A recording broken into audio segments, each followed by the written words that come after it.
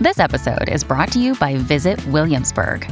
In Williamsburg, Virginia, there's never too much of a good thing. Whether you're a foodie, a golfer, a history buff, a shopaholic, an outdoor enthusiast, or a thrill seeker, you'll find what you came for here and more. So ask yourself, what is it you want? Discover Williamsburg and plan your trip at visitwilliamsburg.com.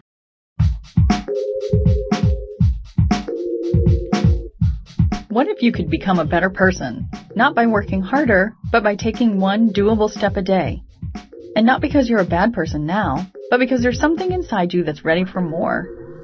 How to Be a Better Person walks you through 1 year of those tiny steps. 365 small but mighty tools you can use in the next 24 hours to make a difference in yourself and the world. My mission? To help you live your best life. Hi, and welcome to the How to Be a Better Person podcast. I'm Kate, and today is Saturday, October 26th, which means it's National Make a Difference Day. Make a Difference Day has been a national holiday since 1992, which was a leap year, and USA Weekend, the newspaper, suggested that everyone use the extra day to give back to the community. Now it's the fourth Saturday of October every year, because only giving back once every 4 years really isn't going to cut the mustard. I'm sure you could pop onto Facebook and easily find several volunteer opportunities you could do in your city or town today, and I hope you'll do that. But I want to suggest another way you can make a difference today and every day. And you don't need to sign up for a Facebook event or visit the Eventbrite website to do it. You can do it multiple times a day, and it only takes a second or two each time. I'm talking about making eye contact. It's a tiny little thing that has a huge impact. I first realized how important eye contact is in 2001. I lived in New York City on 9/11. I was so close and yet so far away when it happened. I really wasn't personally affected in that I didn't know anyone who worked in the Twin Towers. Even my windows faced north, so I couldn't actually see the scene. I watched it on TV like most other people in America and around the world. But when I left my apartment to go stand in line at the hospital to give blood, hoping to help the survivors that we didn't yet realize there were very few of, I noticed something right away that really blew my doors off, and that was that everyone on the streets was making eye contact with each other. In the middle of the street as you passed one another in the crosswalk, standing on line at the deli, even riding the subway cars, we all met each other's eyes and held them for just a moment. But wow, did it feel electric. Usually New Yorkers give each other a wide psychic berth, which makes sense because there are so many souls in such a small area that you sort of have to put up a shield, just keep moving. But in that moment, when we realized how vulnerable we humans are, how precious life is, we needed to know that others felt it too. We needed to connect, and we did it with our eyes. And let me tell you, it felt like wrapping a warm blanket around your soul. It mattered. It helped.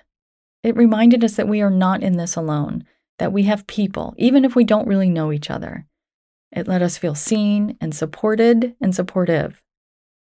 In the end, there wasn't really much we could do except give each other our attention. The thing is, you don't have to experience an extraordinary circumstance to look someone else in the eye. Just for today, try it. Go there. When you're out walking the dog, look at the people you walk past and meet their eyes. Not everyone will be into it, and that's okay, but some people will. I want you to especially try this with people who don't look like you. Let yourself see and be seen. It's intimate, which can be uncomfortable. And it's not supposed to be a death match or a staring contest. Just look people in the eye, and you'll know when to look away. You might do it badly at first. That's all right.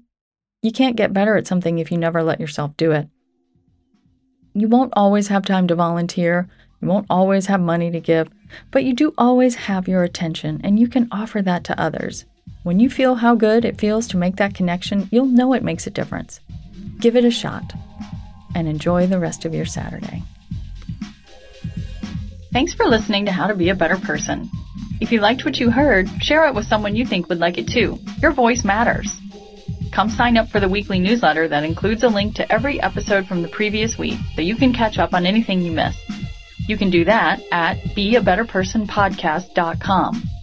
I also love to hear from listeners. Seriously, I love it. Send me an email by clicking on the Contact Kate button at beabetterpersonpodcast.com, or you can tweet me at Kate Han, Katehan, or find me on Instagram at Kate Hanley Author. I look forward to connecting with you.